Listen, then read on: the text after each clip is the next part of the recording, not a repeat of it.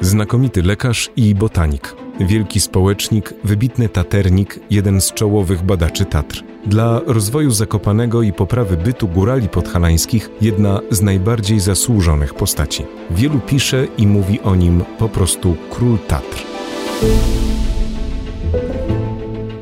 To jest podcast z miłości do gór Tatrzańskiego Parku Narodowego, przy mikrofonie Bartek Solik. Dzisiaj mówić będziemy o Tytusie Chałubińskim, który od 1873 roku zaczął regularnie bywać w Zakopanem na wakacjach. W dzisiejszej audycji nie będziemy jednak studiować biografii doktora. W ubiegłym tygodniu wykorzystałem bowiem pobyt w Zakopanem Kingi Chałubińskiej, prawnuczki Tytusa, która na co dzień mieszka w Austrii. Profesor Chałubińska jest również lekarzem medycyny. Specjalizuje się w ginekologii, położnictwie i medycynie alpejskiej, czyli ratownictwie wysokogórskim. Razem z Kingą Chałubińską zajrzymy do Lasu Chałubińskich w samym sercu Zakopanego, gdzie do 1945 roku stała wybudowana przez doktora Willa Swoboda. Wyjdziemy także wspólnie na wąską przełęcz w głównej grani Tatr, czyli Wrota Chałubińskiego, odgraniczającą Szpiglasowy Wierch od Kopy nad Wrotami. Na początek jednak gościem podcastu będzie dziennikarz i publicysta Maciej Pinkwart, który specjalizuje się w historii Zakopanego.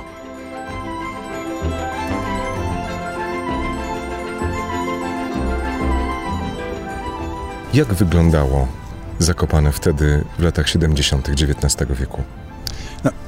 Mało wiemy, bo bądź co bądź nie było wtedy prasy lokalnej, a bywalcy Zakopanego, o ile w ogóle tacy się trafiali, przeważnie jechali do Kuźnic, gdzie było się gdzie zatrzymać, gdzie był dwór właścicieli dóbr zakopiańskich i gdzie czasami można było początki tras taternickich, czy może lepiej turystycznych w Tatry rozpoczynać.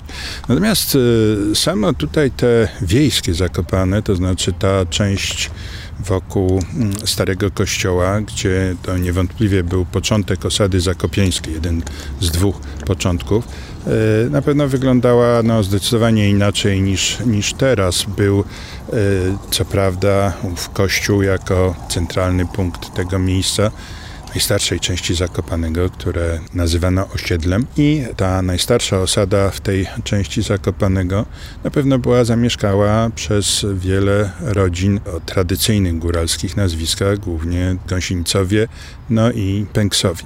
W czasach, kiedy Tytus Chałubiński przyjechał po raz pierwszy na dłużej do Zakopanego, a więc w 1873 roku, ta osada była już zupełnie nieźle rozrośnięta, i przede wszystkim Zakopane już było całkiem znane, bo my czasami takiego skrótu używamy, że Tytus Chałubiński odkrył Zakopane. Nie, to nieprawda. On przyjechał do Zakopanego właśnie dlatego, że Zakopane wcześniej było i odkryte i spopularyzowane, i z tego, co mówi się o tym w literaturze, Chałubiński na taki specyficzny dość wyjazd rodzinny do Zakopanego wybrał się po lekturze przewodnika Walerego Eliasza, który ukazał się w 1870 roku i odegrał ogromną rolę w propagowaniu Zakopanego. A więc przede wszystkim był kościół.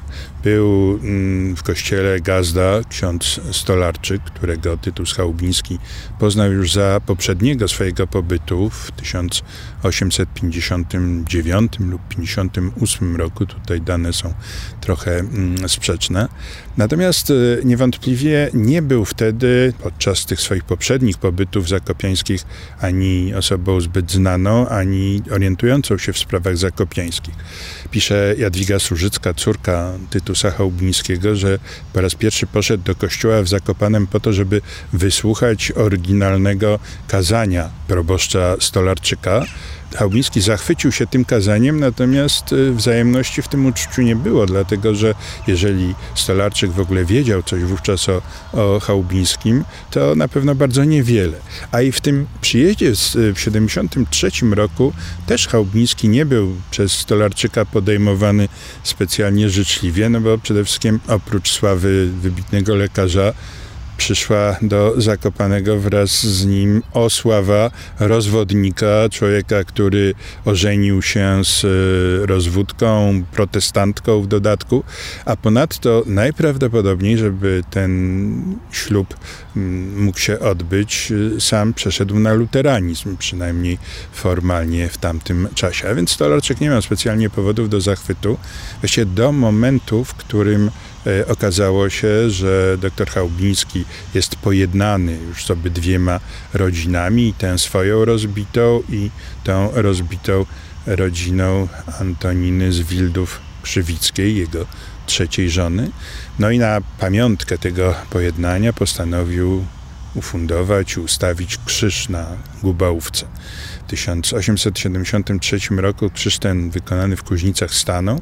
Była to wielka ceremonia, w której Stolarczyk oczywiście wziął udział. No i od tamtego momentu tak rzecy lody zostały przełamane i panowie może nie tyle, że się zaprzyjaźnili, bo to tym słowem szafujemy czasami bardzo, ale zostali bliskimi znajomymi do tego stopnia, że kiedy ochłodziło się tutaj w sierpniu 1973 roku i izba, w której mieszkał Chałubiński, była nieopalana, zimna, Stolarczyk zaproponował, żeby rodzina Chałubińskich, taka dzisiaj byśmy powiedzieli patchworkowa rodzina, składająca się z samego Chałubińskiego z żoną, córki z drugiego małżeństwa i z dwóch córek Krzywickiej z jej poprzedniego małżeństwa.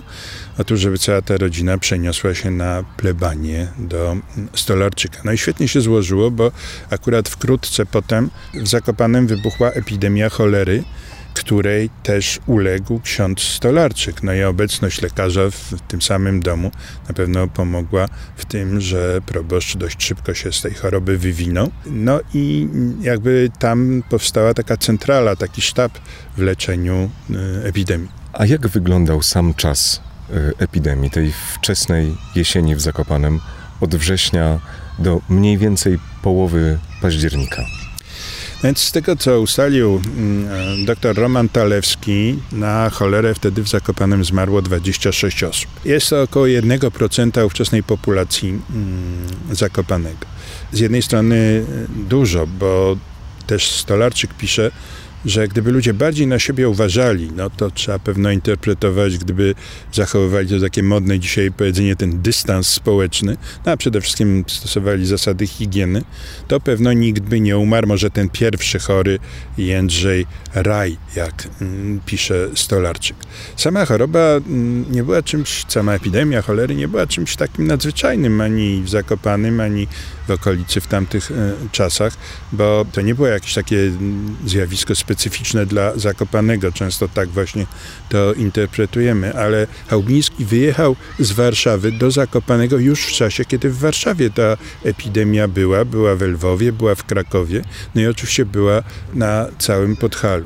Inne miejscowości poza Zakopanem nie miały tak dobrze, żeby dysponowały własnym lekarzem, a nawet dwoma, bo oprócz doktora Chałubińskiego leczył wtedy cholerę również emigrant ze Żmudzi, doktor Witold Urbanowicz. I no może Nowy Targ miał jakiegoś medyka, natomiast wszystkie okoliczne miejscowości musiały radzić sobie same, no i radziły sobie mniej więcej z tym samym skutkiem, co Zakopane, to znaczy około 1%, no w Czarnym Dunajcu 5% ludności zmarło na cholerę. To była duża wtedy dość miejscowość, druga po Nowym Targu. Tam była siedziba dekanatu podhalańskiego, no i tym samym jakby sporo ludzi tam mieszkało. Niemniej jednak dr Chałubiński wykonał tę ogromną pracę, a może przede wszystkim wykonał tę pracę no, z wielkim sercem.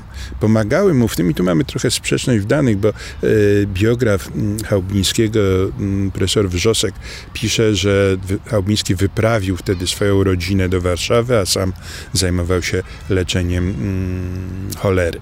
Natomiast córka a także pasierbica Chałubińskiego, panienki, jedna 14, druga 16-letnia, piszą w późniejszych wspomnieniach, że zostały z Chałubińskim, pomagały mu w tym leczeniu.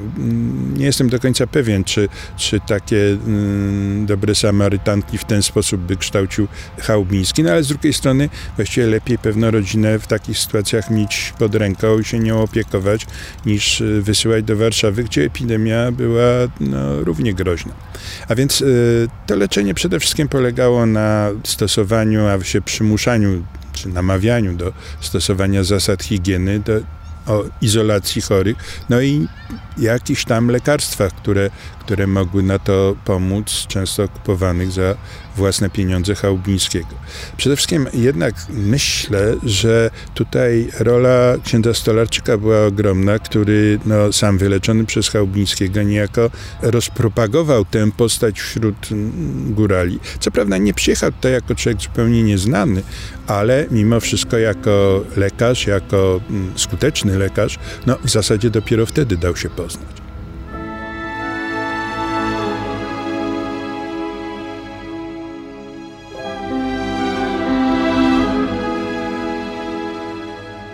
O wizycie Tytusa Chałubińskiego pod Tatrami w roku 1873 opowiadał Maciej Pinkwart, dziennikarz i publicysta specjalizujący się w historii Zakopanego. Epidemia cholery, jak zapisał ksiądz Józef Stolarczyk w kronice parafialnej, rozpoczęła się 1 września, a ustała zupełnie 10 października 1873 roku. Ferdynand Hezik, literat i wielki miłośnik Zakopanego, pisał, że na początku epidemii w każdej chacie, w której zaszedł wypadek cholery, zabijano drzwi i okna, nieboszczyka albo chorego jeszcze żywego pozostawiając wewnątrz. Tytus Chałubiński wziął się najpierw do przezwyciężania przesądów, a następnie do racjonalnej walki z zarazą. Szło to opornie, ale zwolna medycyna i higiena zaczęły robić swoje, a epidemia zaczęła gwałtownie wygasać.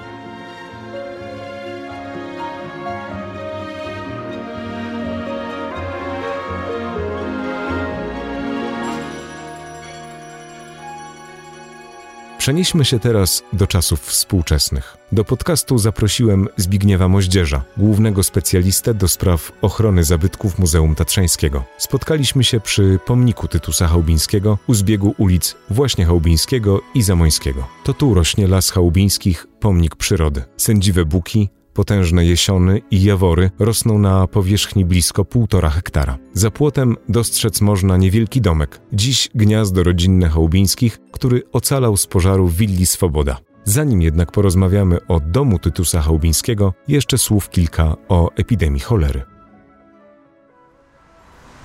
Panie doktorze, po epidemii cholery w Zakopanem z 1873 roku zostały pewne ślady w mieście. Mówi się, tak mówi tradycja, mówią przekazy, że cmentarze choleryczne, które powstawały jeszcze we wrześniu 1873 roku, były mniej więcej przy dzisiejszej Równi Krupowej. Zachowały się 3 krzyże, moim zdaniem, które można przypisać tym cmentarzom. Jeden stoi w tej chwili przy rondzie Dmowskiego, drugi przy drugim rondzie, nieco wyżej. One obydwa były przeniesione ze względu na budowę tych 2 rond i 3. krzyż jest przy ulicy Nowotarskiej, powyżej remizy Straży Pożarnej. Mówię, że te cmentarze tam są prawdopodobnie tam były właśnie zlokalizowane, ponieważ nawet ksiądz Stolarczyk w swojej kronice nie opisuje w ogóle tych miejsc. Nie znalazłem żadnych przekazów dotyczących cmentarzy, więc póki co musimy się zadowolić przekazami takimi tradycyjnymi. W wielu przypadkach takie przekazy zawierają nie tyle ziarno prawdy, co dużą jej część. Jesteśmy w tej chwili tuż przy, a w zasadzie już w lesie Chałubińskich. Za płotem Gęstwina. My jesteśmy oparci o potężnego buka. Co to jest za miejsce, panie doktorze? Na tej działce Tytus Chałubiński wybudował w latach 1881-82 swoją willę. Pierwszą wybudował Walery Eliasz przy ulicy Krupówki w 1876.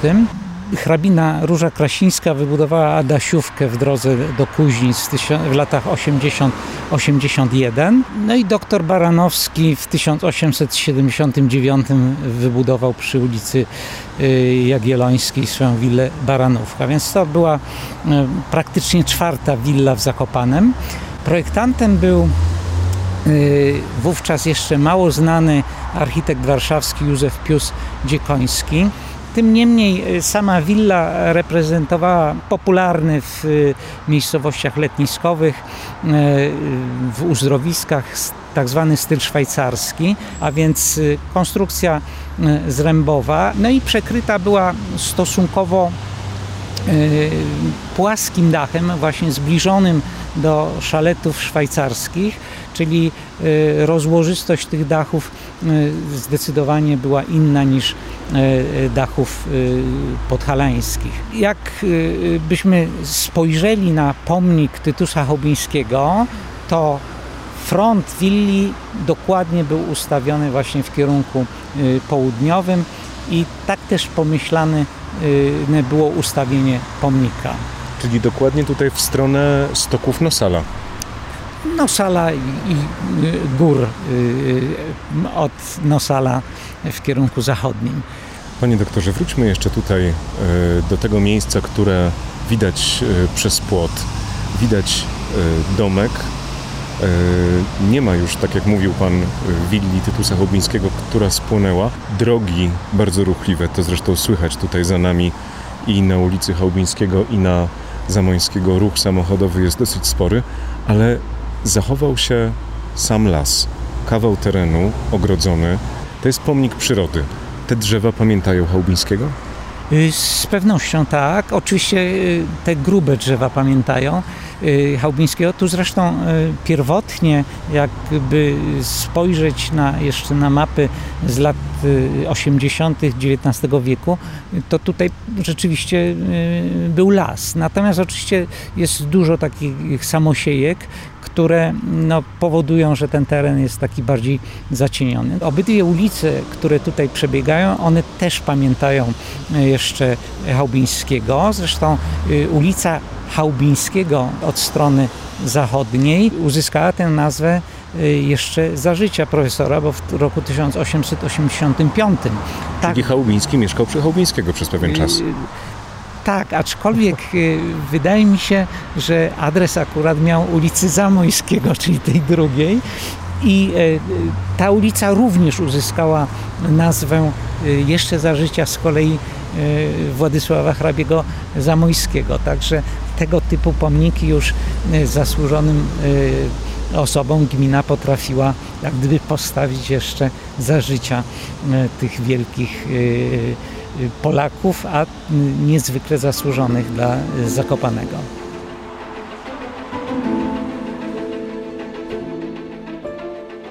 Tyle Zbigniew Moździerz, główny specjalista do spraw ochrony zabytków Muzeum Tatrzańskiego. Słuchacie podcastu Z miłości do gór Tatrzańskiego Parku Narodowego, w którym dzisiaj rozmawiamy o królu Tatr, Tytusie Chałubińskim. Dzięki prawnuczce doktora, Kindze Chałubińskiej, możemy teraz zajrzeć do środka. Chciałbym tutaj szczególnie podziękować pani profesor za zaproszenie, bo rzadko zgadza się na rozmowę do mikrofonu. Przypomnę, że Kinga Chałubińska na co dzień mieszka w Austrii. Jest, podobnie jak pradziadek, lekarzem medycyny.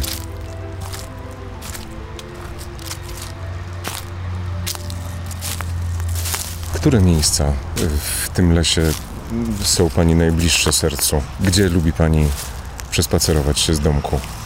Jeśli chodzi, że tak powiem, o tradycję, bo oczywiście są takie i takie miejsca, ale najchętniej przechodzę właśnie tą drogą wzdłuż tej bukowej alei, ponieważ wydaje mi się, że jest tutaj najnaturalniejsza i szczególnie buki są mi jako drzewo bardzo bliskie. One są tutaj szalenie zdrowe.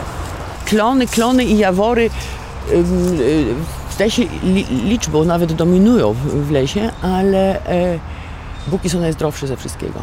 One mają najmniejszą ilość też złamań konarów.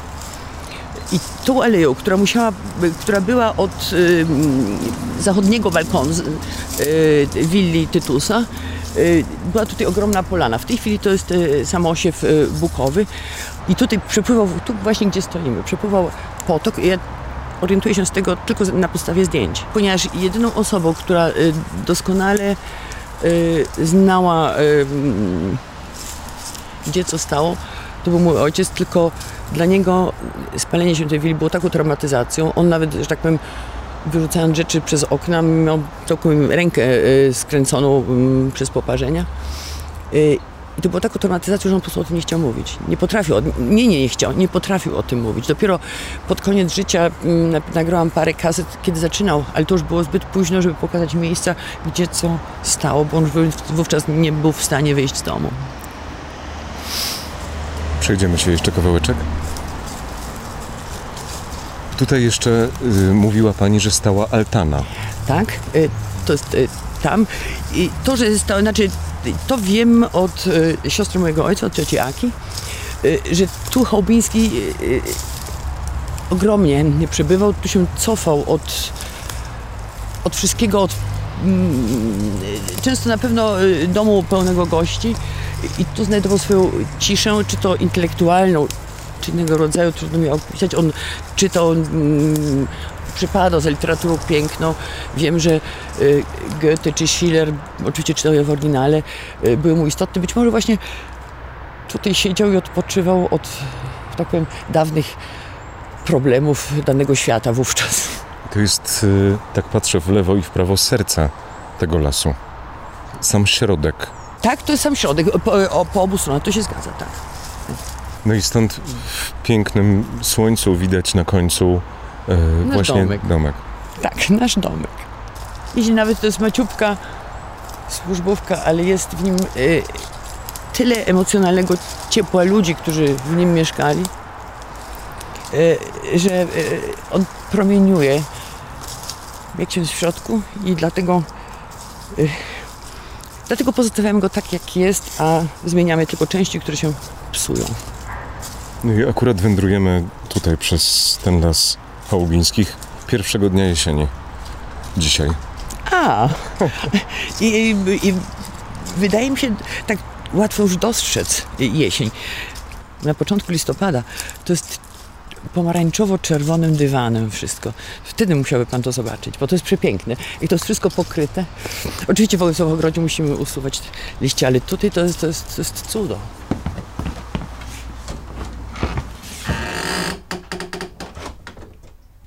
To jest taki pokój dla wszystkich. I tutaj stoi też pianino, na którym Paderewski grał Tytusowi, to umierającemu Tytusowi. Paderewski był częściowo podpierany w finansowaniu jego studiów muzycznych we Wiedniu przez pradziadka. W tym okresie, kiedy już pradziadek umierał, był już dosyć znany i miał nawet zobowiązania koncertowe we Wiedniu i wtedy wszystko zerwał, żeby przyjechać do Tytusa i tutaj grać mu, sądzę, że najprawdopodobniej Mozarta albo Beethovena, bo to były, że tak powiem, utwory, które Tytus szczególnie preferował. Czy można otworzyć? Oczywiście. Jakiś muzyk starał się jeszcze nastroić, ale to już się nie udaje. To jest wszystko już zbyt stare, także to jest fortepiana, które można najwyżej zagrać parę kolęd. Nie więcej. Moja mama grała nam Chopina jeszcze do zaśnięcia. To było wówczas pokój dla dzieci, bo to jest największy pokój, ale fortepian zawsze tutaj stał. Także, że tak powiem, to było zamiast śpiewania kołysanek, słuchałam Chopina. Mama przepięknie grała na pianinie. Co tutaj jest napisane pod spodem? To jest firma, to jest Hölling-Spanenberg. Czy możemy chociaż wydobyć kilka dźwięków, żeby usłyszeć, jak... Straszliwie, prawda? Jest niesłychanie rozstrojone, ale tak jak powiedziałam, jeszcze był specjalista, bo tacie bardzo zależało, żeby pianino jeszcze nastroić. To akurat była możliwość jakiegoś osoby, która się bardzo na tym zna, na starych instrumentach i on powiedział, że to już nie jest możliwe. Nie wiem.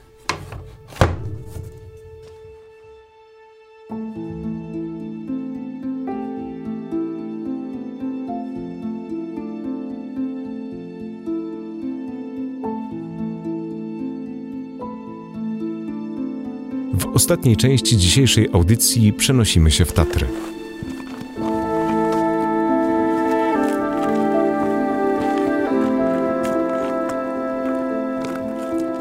Wczesnym rankiem razem z profesor Kingą Chałubińską idziemy z Morskiego Oka na wąską przełęcz w głównej grani Tatr, czyli Wrota Chałubińskiego. Wrota dawniej nazywane były Zawrecikiem, a obecną nazwę otrzymały dla uczczenia słynnego taternika i badacza Tatr. Pani Kingo, jesteśmy w miejscu wyjątkowym dla Pani. Nie wiąże się to z Wrotami Chałubińskiego jako nazwy. W 1993 roku moja mama, to jest dzień moich urodzin, jej imienin i ona, ponieważ ja się prawie w 5 stawach urodziłam, więc ona zawsze w ten dzień chodziła w góry i w ten sposób świętowałyśmy nasz wspólny dzień. I na jednej z tych wypraw, która była jej ostatnią, przeszła planowaną trasę, którą też jako trasę opisała przed wyjściem, ale jak nie wróciła po 2 dniach, został Topr wyzwany. I tutaj poniżej Wrót Chałubińskiego od strony słowackiej, powyżej stawu ciemnosmyczyńskiego, zginęła wczesnym rankiem po nocy w Kolibie. Wówczas doszło tego poranka do bardzo wielkiego pogorszenia pogody i przy tym stromym podejściu osunęła się najprawdopodobniej na tych skałach. Widać to miejsce stąd? Nie całkiem, ale mogę pokazać. Tam, gdzie widać te głazy, trochę poniżej, tam jest jakby taka szczerba, gdzie się skały kończą, jest szczerba i za tą szczerbą jest koliba, w której mama nocowała wówczas podchodząc. I wychodząc z koliby jest część stromych skał, ale są też trawy i wówczas spadł pierwszy śnieg i widocznie trawersując tą trawę osunęła się na te kamienie i potem już, tak powiem, jest pion ściany i poniżej tej ściany znalazłam zwłoki mamy dopiero w tydzień po wypadku. Wówczas Topr szukał tu i śmigłowcami, i z psami, ale po tygodniu ja przyjechałam z Wiednia, podchodziłam od strony słowackiej na własną rękę, początkowo szukając, potem też z pomocą młodego przewodnika, który u nas wówczas nocował i przeczesywaliśmy każdy z tych odcinków, całą trasę.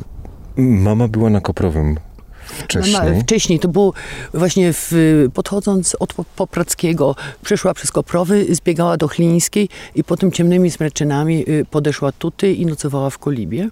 I było wówczas też zapowiedziane, że będzie nocowała w Kolibie i albo będzie wracała przez Zawory, albo przez Wrota Chałubińskiego. Ile mama miała lat? 70, ale to się wydaje, że jest dużo.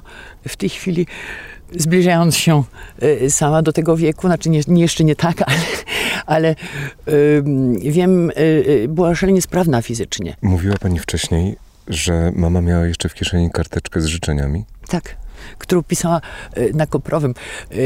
Wówczas, w dawnych czasach, jeszcze nie było do dyspozycji, co dzisiaj znamy i dlatego z różnych rzeczy, które czasem mamie przywoziłam, czy czekolady, czy jakieś napoje, mama jeszcze właśnie na Koprowym otwierała paczuszkę, czy czekolady, czy keksów i napisała: myślę o tobie, Kotunciu, moja solenizantko.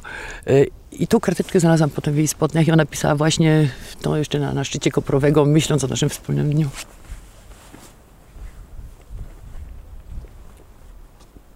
Wróćmy teraz do miejsca, na którym stoimy, Wrota Chałubińskiego. Ja o Tytusia wiem tyle, ile jest napisane w literaturze. A co wie prawnuczka? Są to odczucia czysto emocjonalne do danej osoby, która nie jest z mojego punktu widzenia kimś tam wyczytanym i słynnym, tylko po prostu jest pradziadkiem. I tak się odczuwa.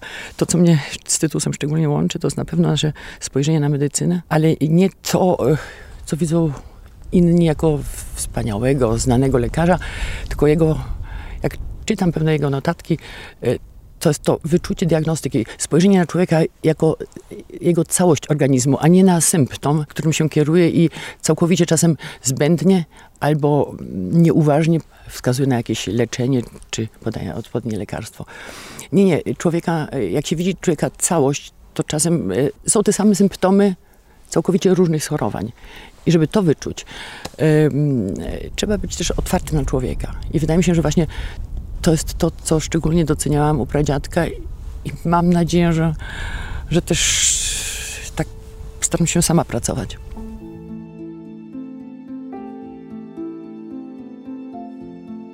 Wydaje mi się, że był wielkim Europejczykiem, że rozkoszował się całością tego kontynentu. Wiele podróżował, wiele zwiedzał już jako bardzo młody człowiek. Wówczas warunki rodzinne na to pozwalały. W niektórych jego wspomnieniach czy listach można właśnie też wyczytać porównywania opery drezdeńskiej z operą wiedeńską i warszawską. Albo też porównuje szlaki górskie. Alpy go w dużym stopniu fascynowały, spędzał dużo czasu też w Bad Ischl, to jest w środkowej Austrii. Są też listy Ludwika pod Grossglocknerem, jak pisze właśnie do rodziny o tych trasach, które poprzednio robił jego ojciec. Dużo czasu spędził też we Francji. To już był w okresie separacji od mojej prababci. Oczywiście była to separacja też politycznie wówczas uwarunkowana ze względu na politykę w Warszawie, ale jego otwartość na różne społeczeństwa, wydaje mi się, powinna być przykładem też w dzisiejszych czasach. Nacjonalizm jest czymś, co ja osobiście też odrzucam. Z tego powodu jest dla mnie to u Tytusa w dawnych czasach niesłychanie istotnym przykładem. I rozmawialiśmy poprzednio, dlaczego tak często przyjeżdżam właśnie do Zakopanego, żeby zadbać o posesję, o las chałubińskich. I chciałam tu podkreślić, jak niesłychanie istotny jest też mój mąż. Pamiętam, jak po śmierci ojca, to było przed 20 laty, siedzieliśmy na balkonie i on powiedział, kto to zadba, jeśli nie my. Bez jego pomocy i niesłychanie też w sumie praktycznie fizycznej pomocy. On, człowiek teatru, który nie miał pojęcia, że tak powiem, o stolarce, zajmował się wszystkim. W Zakopanem znaleźć robotnika nie jest tak łatwo, bo wszyscy są za granicą. I gdyby nie jego i czasowe poświęcenie, i też fizyczne poświęcenie, nie dałabym sama, jeszcze będąc w tej chwili aktywna zawodowo, nie dałabym rady tak o to zadbać i szczególnie jego przyjacielskie oddanie moim tradycjom, naszym wspólnym tradycjom jest konieczne, by to wymienić. No i Werner siedzi obok nas, byliśmy wspólnie na Wrotach. Tak. I jest pięknie, że zawsze mi towarzyszy. Od 38 lat. Ja, ich habe vor langen Jahren die Kinga kennengelernt und auch die Tradition ihrer Familie. Und nachdem wir immer sehr oft nach Zakopane gekommen sind, habe ich eine große Beziehung auch zu ihren Eltern bekommen, speziell auch zu ihrem Vater, ich hatte das Gefühl fast, dass er mich auch liebt. Więc może teraz tylko przetłumaczenie, że od kiedy Werner mnie poznał i przyjeżdżaliśmy do Zakopanego, doszło do możliwości, że poznał moich rodziców. Szczególnie był zaprzyjaźniony z moim ojcem i miał wrażenie, że mój ojciec go bardzo kocha. Ja, und somit wurde es eine Verpflichtung für uns, wie wir gesehen haben, wie wichtig es ihm ist, dass der Las Chałubiński als solches erhalten bleibt, was er ist. Und somit, wir haben immer gedacht, das kann nicht unsere Aufgabe sein, ist es aber dann doch geworden. Ponieważ Werner wiedział, albo myśmy wiedzieli, jak bardzo ojcu na sercu leży właśnie zachowanie lasów chałubińskich. Ojciec był wielkim ekologiem. Było prawie oczywistym zobowiązaniem, na początku ciężkim, bo nie orientowaliśmy się w wielu rzeczach, ale było prawie zobowiązaniem przejąć to, ponieważ on powiedział, że tylko wy jesteście w stanie to dalej kochać tak, jak ja to kochałem. Willst du noch etwas sagen? Ja, und in diesem Sinne kümmern wir uns natürlich auch um Domek, wie wir es nennen, und versuchen es im Stand zu halten, zu verbessern, aber so, dass man nicht viel merkt, dass sich etwas geändert hat. Und ich bin kein wirklicher Holzhandwerker, habe mir aber so manches selbst beigebracht und versuche halt so gut wie möglich das zu bewerkstelligen. I tym samym, dbając o las, zaczęliśmy też dbać bardzo o domek, ale ponieważ mój mąż powiedział, że zupełnie nie ma nic wspólnego ze stolarką, ale próbował się wszystkiego nauczyć, by móc robić wiele napraw, które nie zmieniają wizualnego zewnętrza domku. Tu podaję dodatkowo, uzupełniam jeszcze jako przykład balkon, który w tej chwili jest. On się przed paroma laty zawalił. Ja stałam na nim, ale na szczęście, umiejąc się trochę wspinać, zawisłam ostatnią ręką, jak cała balustrada na dół runęła na taras i wtedy znaleźliśmy ze starego domu, ze Swobody, znaczy z willi Chałubińskiego, te balustrady balkonowe i to było wszystko podpalone i stare, ale to było suche drzewo. I on to wszystko wyheblował ręcznie i w tej chwili balkon jest w sumie ze starego domu chałubińskiego. To wszystkie, cała balustrada zrobiona. To robił sam, Werner wszystko zrobił. I domek, tak mówicie? Mówimy domek. Może po niemiecku rozmawiacie? Tak. Domek, Werner. Zawsze mówimy domek. Tak nie ma. Nawet w samochodzie, w nawigacji jest domek. Znaczy już nie potrzebujemy nawigacji, bo znamy trasy na pamięć, ale od wypadku jest podpisany domek.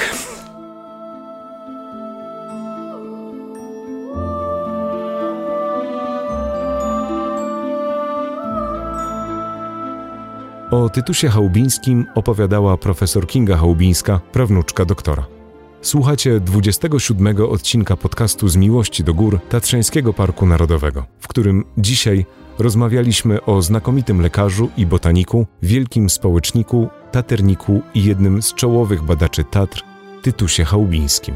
Gośćmi audycji obok prawnuczki doktora byli także dziennikarz Maciej Pinkwart oraz Zbigniew Moździerz z Muzeum Tatrzańskiego. Przypomnę, że można nas słuchać w serwisach Podbean, Spotify, iTunes czy Google Podcasts. Na koniec zachęcam do komentowania i recenzowania naszego cyklu podcastów. Dziękuję za wszystkie komentarze. Do usłyszenia niebawem, mówił Bartek Solik.